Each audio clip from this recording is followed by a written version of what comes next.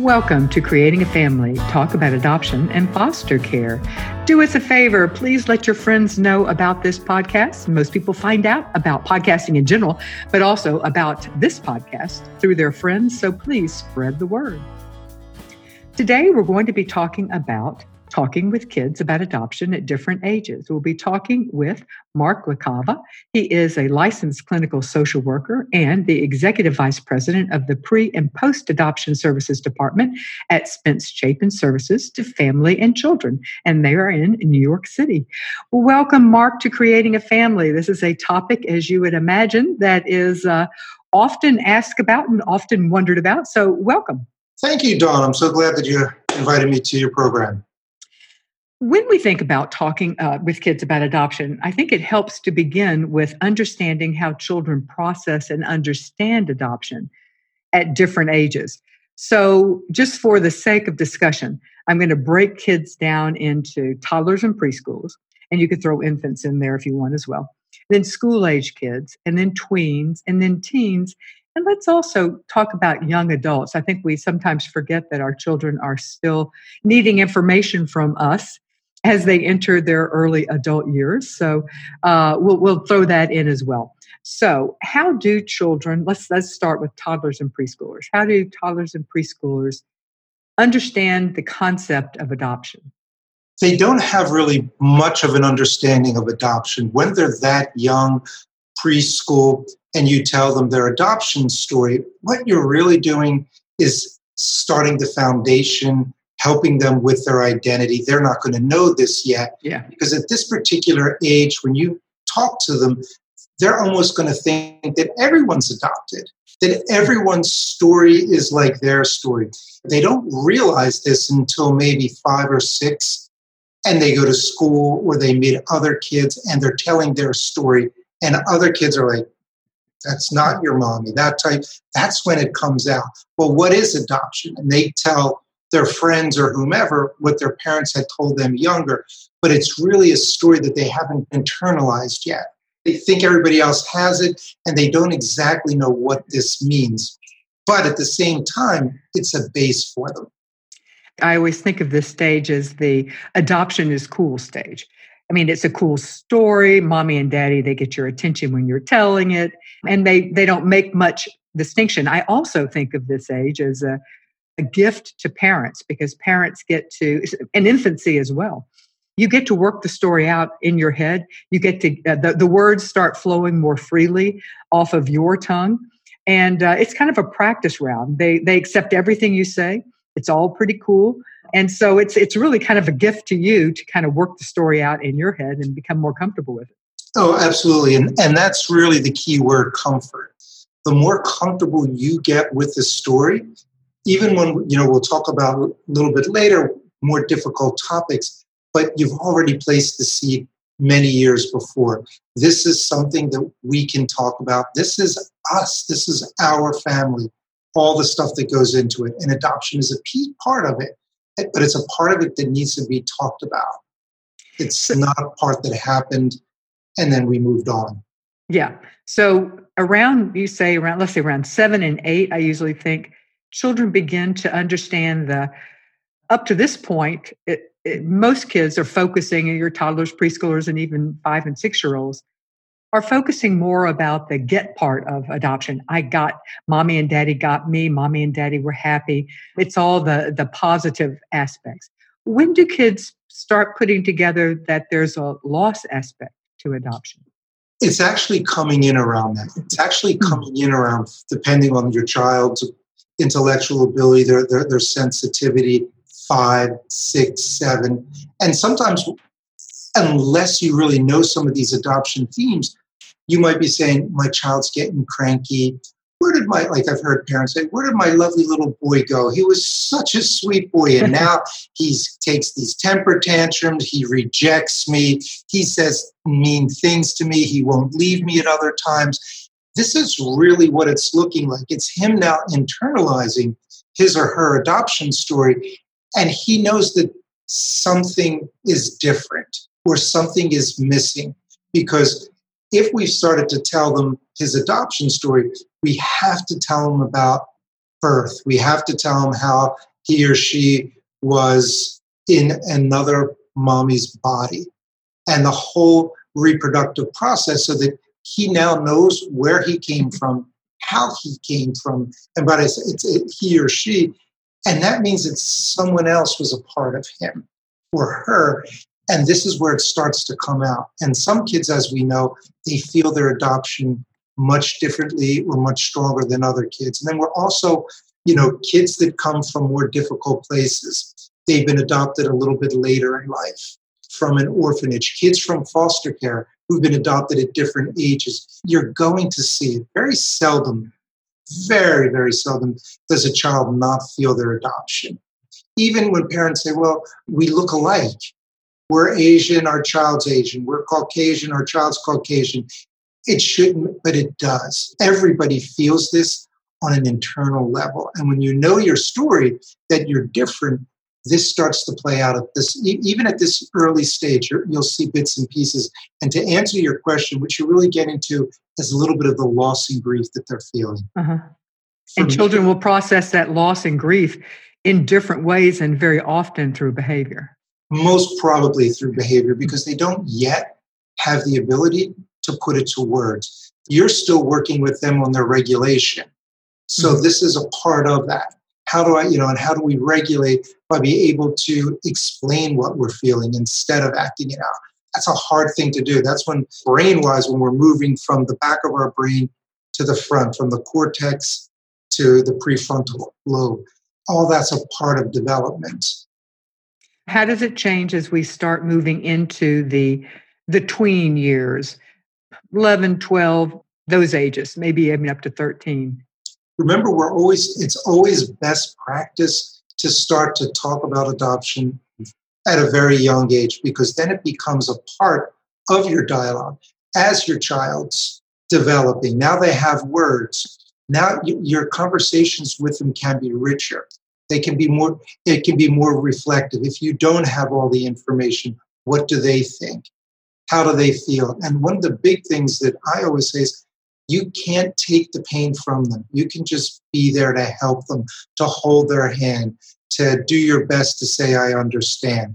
But you can't really take sides or negate their feelings. I know you feel, but you have to be able to sit with it. And I say, listen to it. It's not about you. It's about what they're feeling. And then and to reiterate something you said at the very beginning, when they're 2 and 3 and 4, you're laying the groundwork. And when they're 5, 6, 7, and 8, you're adding a little more detail. And then by the time they're 10, 11, and 12, you're adding considerably more detail because their understanding is greater. So you're scaffolding the story. So there's never a time that you have the talk. It's a series of mini talks, and each talk, you're just adding more and more detail and more information and allowing them to process and come back to you with questions. Beautifully put, yes. Because everybody's adoption story is different. And remember, your kids are going to interpret it different than you because all of us are different. So you don't know how they might be processing it as they start to develop, and it starts to savor in them by providing that space for them, that it can always come out, that we can talk about it. And if they don't want to talk about it, they can tell you, I don't want to talk about it. But they have things that you've worked on. Like we'll talk about some things, the life book. All these things are important to open this up, because the more information they have, the better they can process as we go into this stage, their identity, who they are. And that's the teen time. Now we're moving into the teen years of understanding their identity. So let's talk a little about And when I talk about identity, Dawn, I'm really talking 12, 13. We're not talking later adolescence. It's all happening now. And the interesting thing is society's changed so much. It could be happening online. You want them to be processing this with you and not so much processing it or getting the information online, which a lot of kids we find are doing that on their own. And by information, talking to other adoptees, talking to other people that you want to help them find the community that you're aware of, where you live.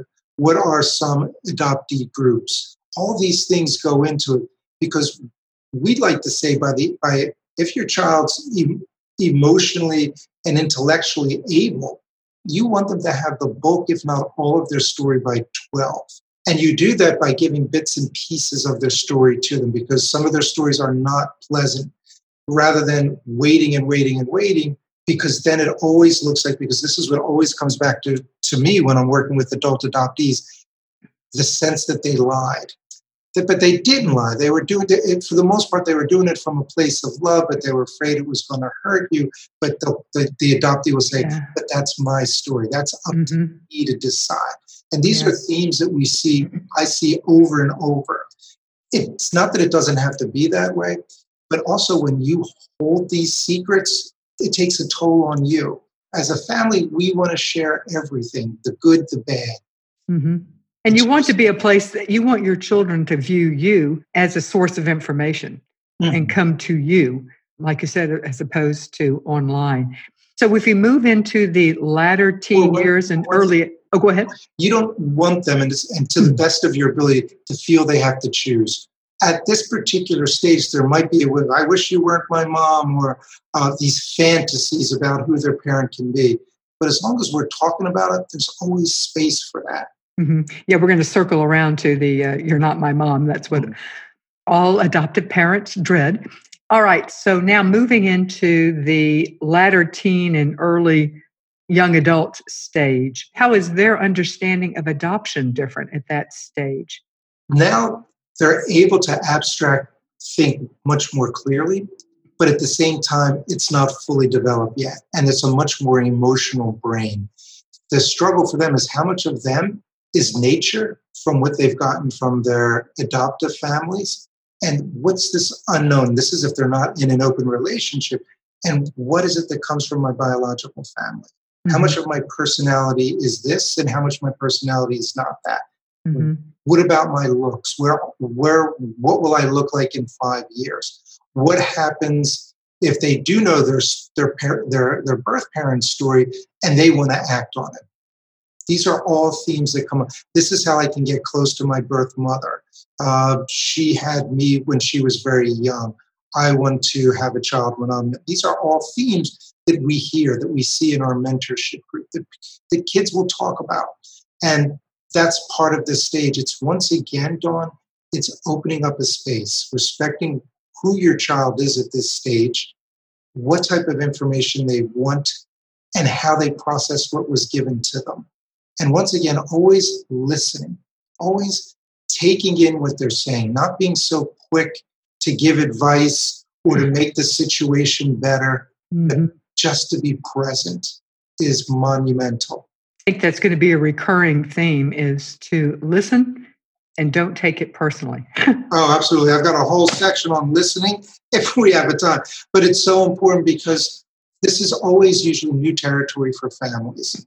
And even if your family has had more than one adoption, it's always new territory for the child, because that always makes that particular child a little bit different.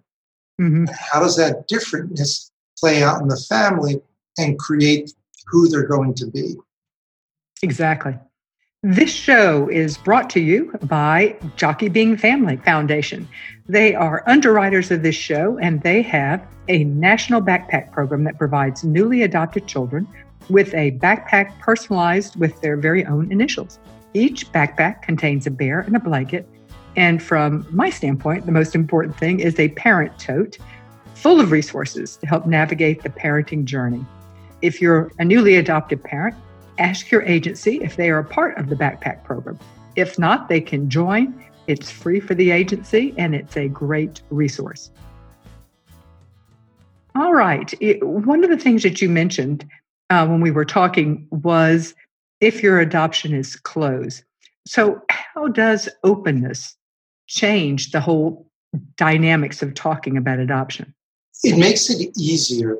And what I've learned is it also takes some of the responsibility and the burden off of the parent that has to hold all this inside, hold all the story inside. When you're in an open adoption, some of that could be given to the parent to explain what happened, why they made that decision, because the decision is an adult's decision. It's never the child's decision or the child's fault. And that's one of the themes that we see, is that maybe I wasn't lovable enough. Maybe I wasn't this. And it really helps the child understand this part of it's not about you. These were adult decisions. Mm-hmm. It wasn't that I wanted you to make an adoption plan. Any child at this particular time that I would have made an adoption plan. Mm-hmm. It takes some of the unknown away. Absolutely. And so for that standpoint, yeah, and I liked what you said. It takes some of the burden off of the adoptive parents being the only ones who can, have information. I also like to say, when open adoption works, which sometimes it needs a little bit of cultivation, and once again, the sooner it happens, the easier it gets because it cuts down on anxiety. But you can never have too much love in your life. It's a whole different conversation, openness, because there needs to be boundaries that are set up and ways to approach certain topics. But in the long run, we've found the child benefits, and that's really what this is about. It's what is most optimal for your child if you can have an open adoption. And even in, when you said foster care lots of time, is starting to change that. The idea that you could be in foster care for 4, 5, 6 years, get adopted, and not have any relationship with your birth family, which you might have been visiting. All this is a part of that sense of openness. Mm-hmm. Exactly. So how does transracial placements, transracial adoption change the child's understanding of adoption? It seems like it would speed it up, if only because children at a very young age, we know, recognize skin tone and are already making decisions about worthiness based on the color of skin. So if they will also be noticing at a young age that they look different, be it skin tone or be it facial features or whatever, that they look different from their parents. That's a really important piece. And kids, they're going to see the difference, but they're not going to really understand it. Now, I'll never forget a couple years ago, a parent told me, said, "Mark, I don't know what I was supposed to say. My boy said he was 3.5. When I grow up, Dad, I'm going to be white like you." I said, "Well, what did you say?" And he said, I don't think you will be. I said, "Well, you know what? That might have been the best answer. You can go back to it. And you can say, no, son, you're going to stay this beautiful brown color and this, and you can point out. But the idea is that you're encouraging the beautiness of your child.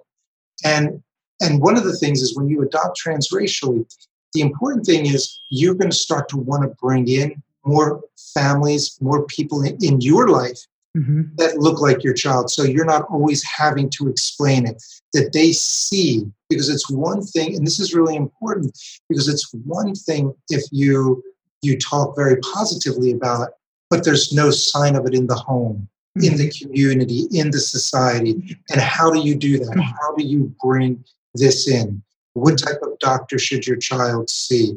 Where should you live ultimately? What type of play groups? Where do they go to school? All this is so monumental when you're adopting transracial, because every child that is raised in a family that does not look like them, that is always a theme that we see later on when I work with the adult adoptees. 201. They come up with all these different names for it, like who's a coconut, Latin on the outside, white on the inside. Oreo coconut, yeah. Yeah, that would be a black child, I've been told, that black on the outside, white on the inside. It is, yeah. It's a black child who acts white. Right, and for numerous reasons that we're not going to talk about here, but to answer your question, the more your child sees those around them that look like him, the easier the transracial adoption is. Because what you're preaching, you're doing yourself. Does that make sense? It does make sense.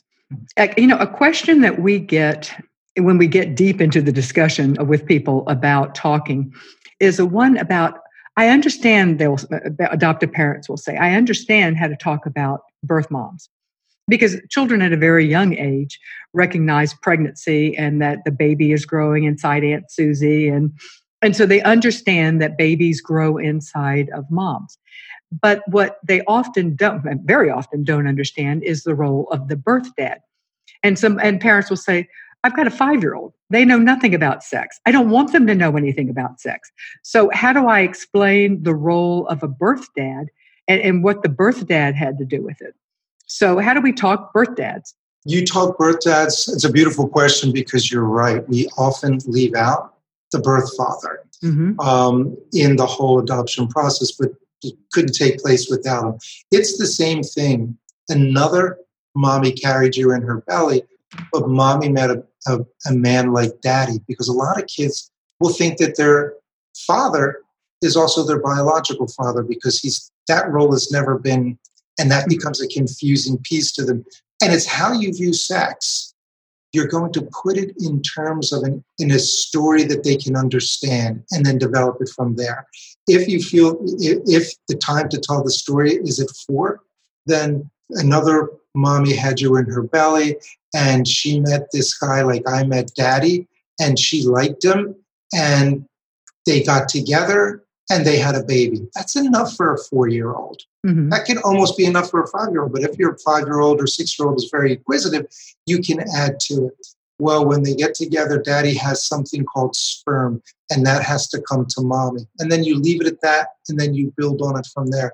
But you can't not say, you can, but you're setting yourself up for a more difficult conversation a little bit later.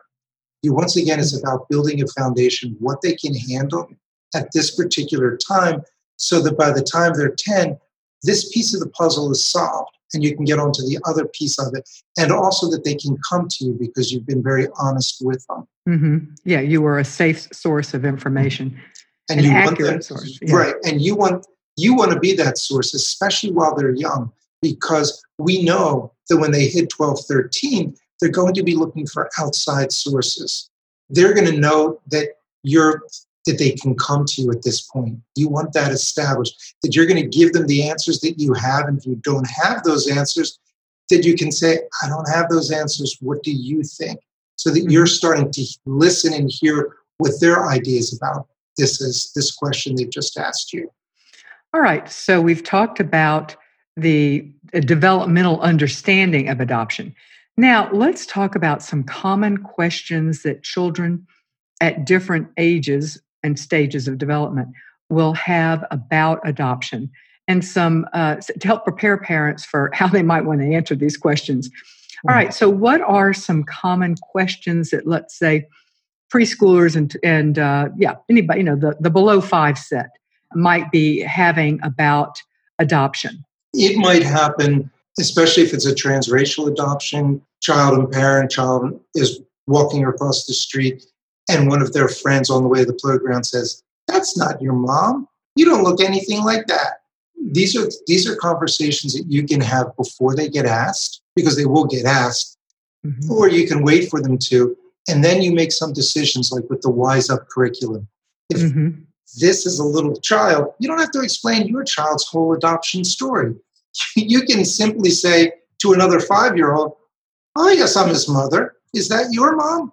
And put it on that kid to answer. And you're also modeling for your child different types of responses for different situations. When do they educate? They educate when it's a friend of theirs, when they want to share. If someone asks an intrusive question, that you're going to be modeling for them, "Is that your mother? Excuse me?" That's a personal question. And then keep it moving. There's different types of responses depending on who's asking them. And also you want to give different responses so that your child has a little bit of repertoire of what they can say and who they want to say things to. And then it's always a learning experience, because then when you go home, that's an opportunity to speak about adoption. That little boy or girl says that, what do you think? How did that make you feel? And depending on their age, did that make you feel mad? Did that make you feel sad? Did that make you feel confused? So you're starting to give them that emotional language that they can use a little bit later, instead of them sitting with it. Because if you don't process it with them, you might have felt empowered, but your child don't know why you said that. I told that to the boy, but you don't want the child to feel that there was any shame in it. Or different types of responses will elicit different things. But what you want to teach them is they don't have to explain themselves to everybody who asks a question. And so looks differences, and so children noticing, and that's primarily when a child doesn't resemble, and often a different race or ethnicity, that would elicit that. When do children start thinking about asking questions about why their birth parents, and probably more often their birth mom, did not want to or did not parent them? Often children will say things that really surprise parents. Parents have always used the terminology that your birth mom made an adoption plan, and then the child will come up and say, why did she give me away? And that both shocks the parents because they haven't used that language, but that gives you a clue that your child is internalizing it that way. When do children start focusing in on some of the questions, the harder questions, which are, why was an adoption plan made, or why was I given away, or what was happening in their life? Why didn't they want me? Things like that. When are those questions? When do those questions come? Are probably going to start, if the child knows more about their adoption, they'll probably start at around 5 or 6. Because at around 5, 6, 7, they're going to know that not everybody has an adoption plan. They might go to school in the first grade or kindergarten and tell everybody that they're adopted, and they find out, wait a second, most of the kids in my class aren't adopted. Or if I tell them I'm adopted, they're going to say these things like, well, why didn't your parents, and that's where the education comes in at home beforehand, so that you're already talking to them about it, anticipating that someone's going to say something. But it's going to happen probably before 8 years old. So your child needs to be prepared, and you need to help your child with that. Those type of questions usually are going to hit by early elementary school. Early elementary school. Even if you look like your child looks like you somehow, because you've already told them the adoption story. So they're going to share it with someone. They're going to share it with their friends. They're going to tell people. There's going to be the family tree, which usually takes place in the second or third grade. These are all telltale signs. Yeah, exactly. The books that you've been reading to them as children, these are stories that they're going to remember. What was your favorite book? And they're going to say, the night I came home. I never heard of that book. They'll tell them, and because it's innocence, it's going to come out of them, and you want it to. You don't want them to be shameful or hide or angry about their adoption story. So as we move into the tween years, as you're pointing out, by the time they're about 12, anything you're going to want your child to know. That's usually what we say. Yeah, I mean, that's there could be some exceptions, but I think parents want to believe there are a lot more exceptions than in reality that there should be. What are some of the typical questions that tweens will have, your 10, 11, and 12-year-olds, about their birth family, about their siblings? What are the typical questions for the tween years? I was going to say first, Dawn, that these are things that you as the parent, you need to ask yourself. You need to kind of get comfortable in your head with these questions. If it's a hard to answer question because it was a hard to have, in terms of pregnancy, what happened. But what kids are going to want, they're going to want more information. Even in our groups here, we find out that almost every kid has searched the house for adoption information when their parent was out. So the idea that your child doesn't know, they might know as much as you, and they're waiting for you to tell them. And when you don't tell them, 2 things happen. They get angry, or they don't want to hurt you. But their questions now are, and this is really even a little bit around the tween years, is I'd like to meet my siblings. Mm-hmm. I'd like to meet my birth father. Can I search? These are all what they're going to be asking now. When they get mad at you, they might say, I wish I could live with my birth mother. We'll circle around to that question just just a minute. Yeah, because that's a typical one. We'll talk about that in just a minute. All right, so search, curiosity about siblings. I wonder what they look like. Mm-hmm. I wonder what I'm going to look like. Mm-hmm. All these things are coming into it because they can now see the future. Remember, when you're a young, at 3 to 6, everything is in the here and now. 6, 7, 8, your thinking is more is still concrete, but you can think about tomorrow. You can think about who comes over for Thanksgiving dinner because you've had a couple Thanksgiving dinner, things that happen. Uh-huh. Now you're really starting to project into the future. And at the same time, you're starting to develop this sense of self. Who am I?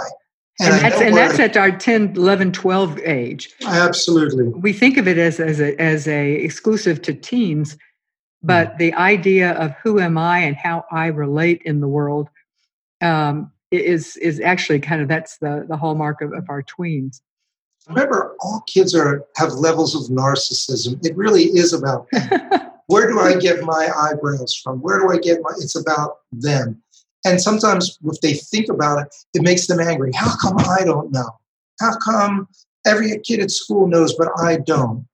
And when they get mad, who are you going to take it out on? Of course, we take it out on those closest to us. And that's part of adoption.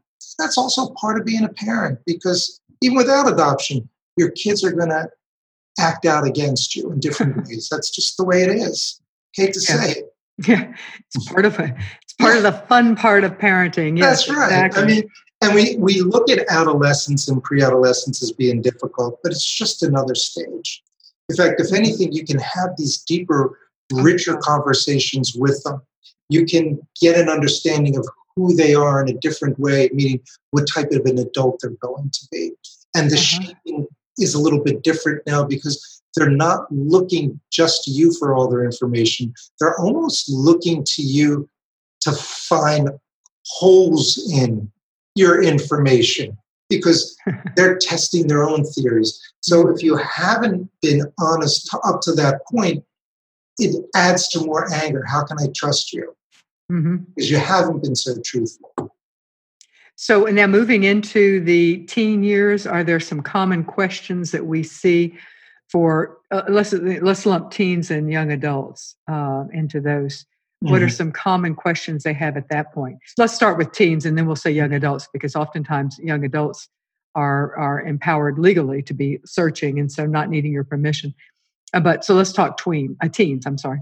Teens now, because there's so much accessible online, which is all the more reason why the more conversation you have, I want to meet them now if it's not in an open relationship. Or if it is in an open relationship, depending, I want to spend time with my birth parent on my own. I want to meet with them. I want to talk with them. How do you maneuver that? How do you assess if it's the right environment for your child, or if you think they're ready to meet with them on their own? And at the same time, the conversation is really about what do they want to get from it? What are they thinking about it? Why are they thinking these things? You want to have the conversations with them as open as possible, because now they're more independent. They could. They're telling it to you. You want them to tell it to you what they're thinking, but if they don't, that doesn't mean that they're not going to do it anyway. And that, once again, as I continually take us back to the very beginning, the more dialogue you have, the easier this part of it is. Exactly. And now most adoption agencies, most parents are thinking in terms of 18. At 18, the child can search. So what are some of the complications at that stage for our children who are entering 18, 19, 20? What are some of their issues? The issues, are they ready for it? And by ready, I mean, what do they want to get out of it? What do they expect to get out of it? I come across a lot of teens who, they want to search and all that, and they'll even do the DNA testing, and then they'll find a relative, maybe not their birth relative, their birth parent, and all of a sudden they freeze. Because the end result was finding, and now they're at this cusp where they can. Yeah. But what does that mean? And all the anxiety comes up. And it's really processing with them. What do they think will happen? What is the best case scenario? What is the worst case scenario? If your parent doesn't want anything to do with you, what does that mean for you? And what happens if they want to meet you at Starbucks next week? Are you ready for this? So that as a parent, to start to put ideas into their head so that they're figuring these things out, just like the parent had to figure out when you were 5 or 6, when some adult or some child made a comment about your relationship.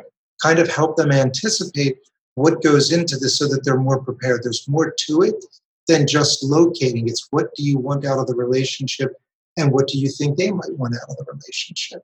And I would argue that at this stage, what you want is that your child, that you're a support for them, because it is unknown and it is scary. And, this is making the assumption that they are not in an open relationship and that, they know their birth parents well. But assuming that isn't the case, this is scary. And as a parent, one of your responsibilities is to walk with your kid through scary situations. And so hopefully your goal is to have laid the groundwork so that your child will come and say, I'm going to meet my birth mom, Susie, next week. I'm kind of nervous. You want them to come to you with this information. And it's not about you. You don't want to freak. You want to be able to say, that sounds exciting. That sounds scary. What can I do to help? You want me to come with you? Do you want me to be waiting down the block so that you can, talk when you're finished? Or, what do you want? What do you need from me? And there's more chance of that happening. I'll give you two examples. I had one client who's international adoptee. The parents didn't want any part of any type of reunification, contacting, almost with the feel of, wasn't I enough? So this adult adoptee did it all on their own, but there was something missing, not to be able to share it with someone who was so much a part of the story. Mm-hmm. And then another adult adoptee was very recently telling me that the parent, and they're adults now, but that the parent was with them. I feel anxious or nervous. Can you read what the email that I'm going to send them? It's coming from the adult, but he's sharing with the parent. And that's really so that everybody's in on this together, be it as an adult adoptee, as a young adult. If you're going to start this as a team, because we see it here, kids now 11 or 12 are coming in because there's just so much more information out there. And even the way families come into adoption, we like this conversation, we're asking to have these conversations at a very young age, unlike maybe 20, 30 years ago, where I guess, Dawn, it's still not odd for us to get calls where people find out that when their parents died that they were adopted. And what do they do with how that messes up with that is just such a hard position. There's so much a sense of betrayal. It's just, we're hoping that we are moving past that now and demystifying. And part of the reason we're talking with you today is so we don't have people. Let me remind everybody that this show could not and would not happen without the generous support of our partners. And these are agencies who believe in our mission. And our mission is providing unbiased education and support to pre- and post-adoptive families. And our partner agencies are agencies who not only believe in it, but are willing to support it with their money. And so we are truly dependent upon them and thankful. Two of our partner agencies. One, Adoptions from the Heart. They have helped build over 6,000 families since 1985 through domestic infant adoption. They work with people all across the U.S. and are licensed in Pennsylvania, New Jersey, New York, Delaware, Virginia, and Connecticut. And we also have Hopscotch Adoptions.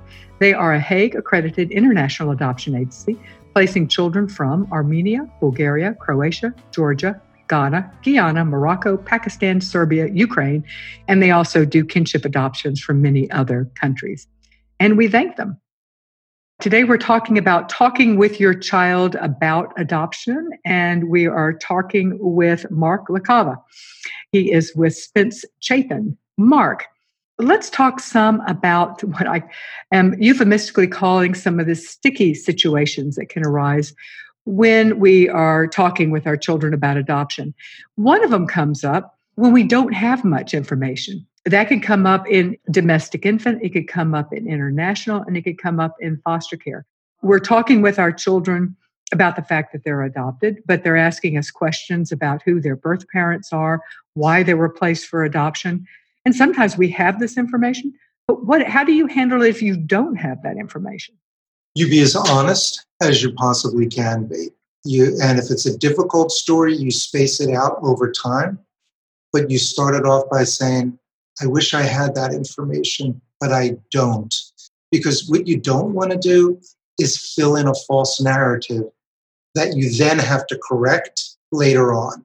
You can start off with a very generalized, your birth mom and your birth dad couldn't parent a child at the time, and we wanted a child, and when they're very young, and we waited, and we've got you, and you can then go through the whole story, which kind of answers their question, but also sets the tone of the story of their birth when they came to you, and then fill that in later. But my advice was never to create something that you then have to untangle at a later point in time. Okay, so tell them that, just say, I don't have the information. I wish I did. You can also offer to try to get the information. Let's send a letter. Not at a younger stage. Then when at that maybe 6 to 10-year-old, you want to hear what they think. What do you think? So that you're hearing like what their fantasy is around it. Mm-hmm. And their fantasy is like, I wish I could meet them. Or their fantasy was like, they're not that interested. But if they really want, then you can start. Well, when you're, depending on you as the parent, when you're 10, we're going to start to look, because we don't have much information. It could take a long time. Mm-hmm. And then you start to include them in whatever that search could be. And one thing that I'm appreciative that you mentioned is that by asking them what they think, children very often have, in fact, most often, if there isn't information, they've created something in their head. So it's helpful for you as a parent to know what their fantasy is, or what they're imagining. And it's very common when there's a little information for children to fill it in. Right. And they usually fill it in a negative way.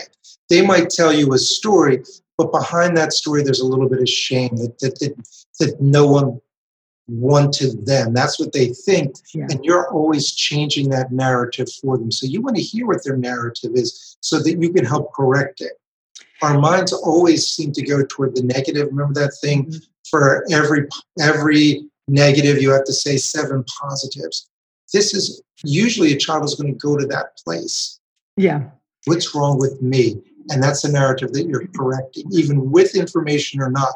But when there's little information, there's less that you can give them. So you have to stay current with where they are in this. So, and we've talked already some about if we have hard stories of domestic violence or incarceration or substance abuse or rape or incest. If we have hard stories to share, I think that that what you had said before is to lay the groundwork and continuing to add as the child ages. But that the reality is, for the most part, you want your child to have this information, even the hard information, by age 12. Did I understand you correctly? You understood me correctly, because then they have this information. It's already with them. And I know it sounds difficult and hard, but it's with them as they start to develop into their next phase of development, which is adolescence, which is about identity. So they have to put this into who they are. And your work is to help them say, these were choices or things that happened to your parent that they had no choice in. If it's a rape, if it's something along, but that's not necessarily them. Their parents are good people, but they made poor choices. Mm-hmm. And then you develop it, because if you have a lot of history on the parent, you can then color it in as they start to ask questions. What was the circumstances? We don't know but if you don't know any of the circumstances, you can just give them what you have. But you want them to have it, because not having it creates a void that somehow is going to get filled. And you don't want it to get filled with them finding out later on and saying, you knew that my birth mother was in prison these last 15 years and you didn't think it was important to tell me when I've been asking you about them. Or my birth father. How did that happen? I don't know how it happened. We can go and, you can, depending on their age and what you feel is the right thing to do as a parent, we can go online and look. But the idea is that you're doing it with them. You're already processing this as a parent before you're having this conversation with your child. You're setting the groundwork for yourself. And lots of times we don't want to tell information, especially hard information, because we want to protect the child, but we can't protect our child from all types of pain. That's part of the learning process. And when we don't, we're not helping them. Mm-hmm. And we're not helping in the adoption process because it's their information as much as it is your information. If not more so theirs. Yeah, exactly. Well, and we're talking about sticky situations. And the one that I think that parents dread the most is to have their child said, and almost always it's said in anger, you are not my mom, you are not my dad, or some variation, which is my Mama Susie would let me do this. I wish I was living with her. Or so I'm going to want to. I don't know why I have to live with you. Why can't I live with Susie and her husband? They're nicer. So that's the story that every parent dreads. So how do you handle that as a parent? You don't personalize it, and you know your child best. So it's coming from somewhere. You kind of want to assess where it might be coming from, but you also want to acknowledge their feeling. What are they really saying? It's a part of that loss again. It's a little bit of that anger that goes with it. It's confusion. And you want to speak to that. You want to be able to say, I know it must be hard for you sometimes not knowing where your parent is, or I know it must be hard for you, but you know how much we love you. So you're bringing it back to, and you know that this is our family, not your family, but this is our family. Where would we? And then sometimes you can even you can put a little playfulness in there. You know you're not going anywhere. So the same thing like that, like when we're talking about the Wise Up curriculum, you're acknowledging their pain, and then you're being a little playful with it. Children up to 12, they can handle that. Then older kids, they might think of that as sarcastic, but they can say it to you, but that still opens up lines of communication. Man, you're really feeling your adoption today. Mm-hmm. I wonder why. Is it something at school? Is it something or is it just something you're feeling? You know I'm here for you. If your child is saying it to get a rise out of you or to divert your attention from the consequences when you're saying it's time to do your homework. I hate you, or you're not going to go to that sleepover. I hate you. I wish you weren't my mom, or you're not my real mom. You can't make me do that. And it's being said as a point of anger and oftentimes trying to divert the attention away from the reality is, I've told you to go clean up your room. I don't want to clean up my room. And so how to handle it in that situation at that exact moment. That would be one of the more playful moments. I bet every kid wishes this. I would think their parent wasn't their parent when they're asking them to clean up their room. But guess what? That's parental rights. That's parental work, whatever.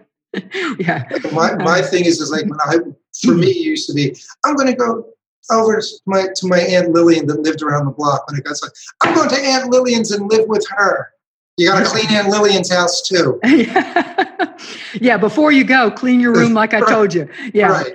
Yeah. The way that I have handled it is always, well, that may or may not be the case, but right now you still have to clean your room, and we'll talk about who your real mom is or who you can live with later. But right now, you still have to clean your room. Right, and it's it's about picking and choosing your battles. And the example, that's not a battle that you necessarily need to get into, because they're not.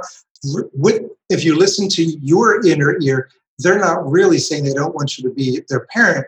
They're telling you they really don't want to clean the room, and you're mean. You're mean, right? And that anybody else would be nicer because, and if you know, and you were in an open top, and there was a woman in our support group who said, the little girl said, "Mama Susie wouldn't make me do it." And the mom burst out. And she goes, "You probably aren't thinking about the Mama Susie I'm thinking about. She'd make you do that and then come wash the dishes, And the little girl thought, yeah, you're probably right on that, because Mama Susie's pretty strict, So, that Mama Susie was a known commodity in that little girl's life. So we've talked about children asking questions. Another, perhaps not sticky situation, but another situation arises when a kid shows zero interest in adoption. And when you bring it up, it's like you're facing not really resistance, but just boredom or uninterest. And that's a lot harder, especially for those of us who like to talk and think things through and talk about them. How do you handle a kid who just seemingly is not particularly curious? You've got to respect that too. But that doesn't mean that you don't continually put some feelers out there. And that feeler can be watching a movie together, watching a YouTube video and asking them, what their thoughts on it. And they might give you "Oh, Mom, why do you keep on coming back?" Or, "Oh, Dad."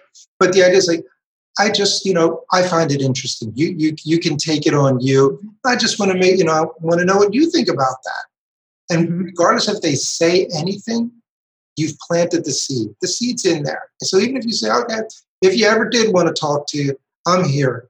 Mm-hmm. And you still might get a little bit of sarcasm, but I call it the seed's been planted. Mm-hmm. And it will come out at some point. Sometimes, adoption's like a wave. Sometimes it comes in, it's full tide, and other times it comes out. With some kids, the tide is in a lot. They feel their adoption tremendously.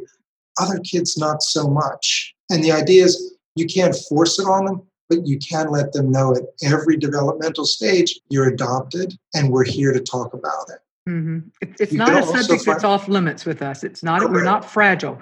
We can handle this discussion. You just have to, Mm-hmm. Right. And the idea is also we haven't spoke about, but it makes all these conversations easier is if you're a part of some type of adoption community. The more families that adopted, maybe children are a little bit older, there's some advice that they can give you.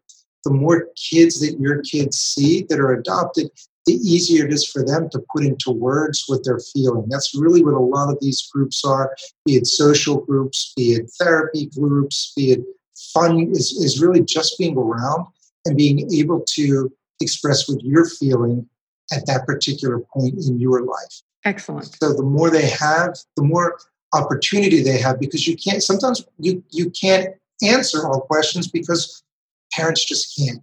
As much as we want to, there's certain things that your kids are going to find here. They're going to take your information in. They need other information. And the older they get, the more other information they need to take in with yours. That's part of just growing up.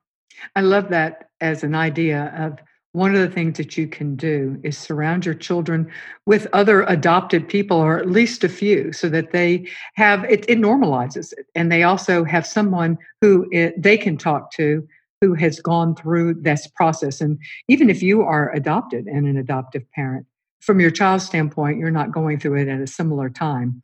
And you may have a different personality, right? Well, that's a great segue into the conversation of resources.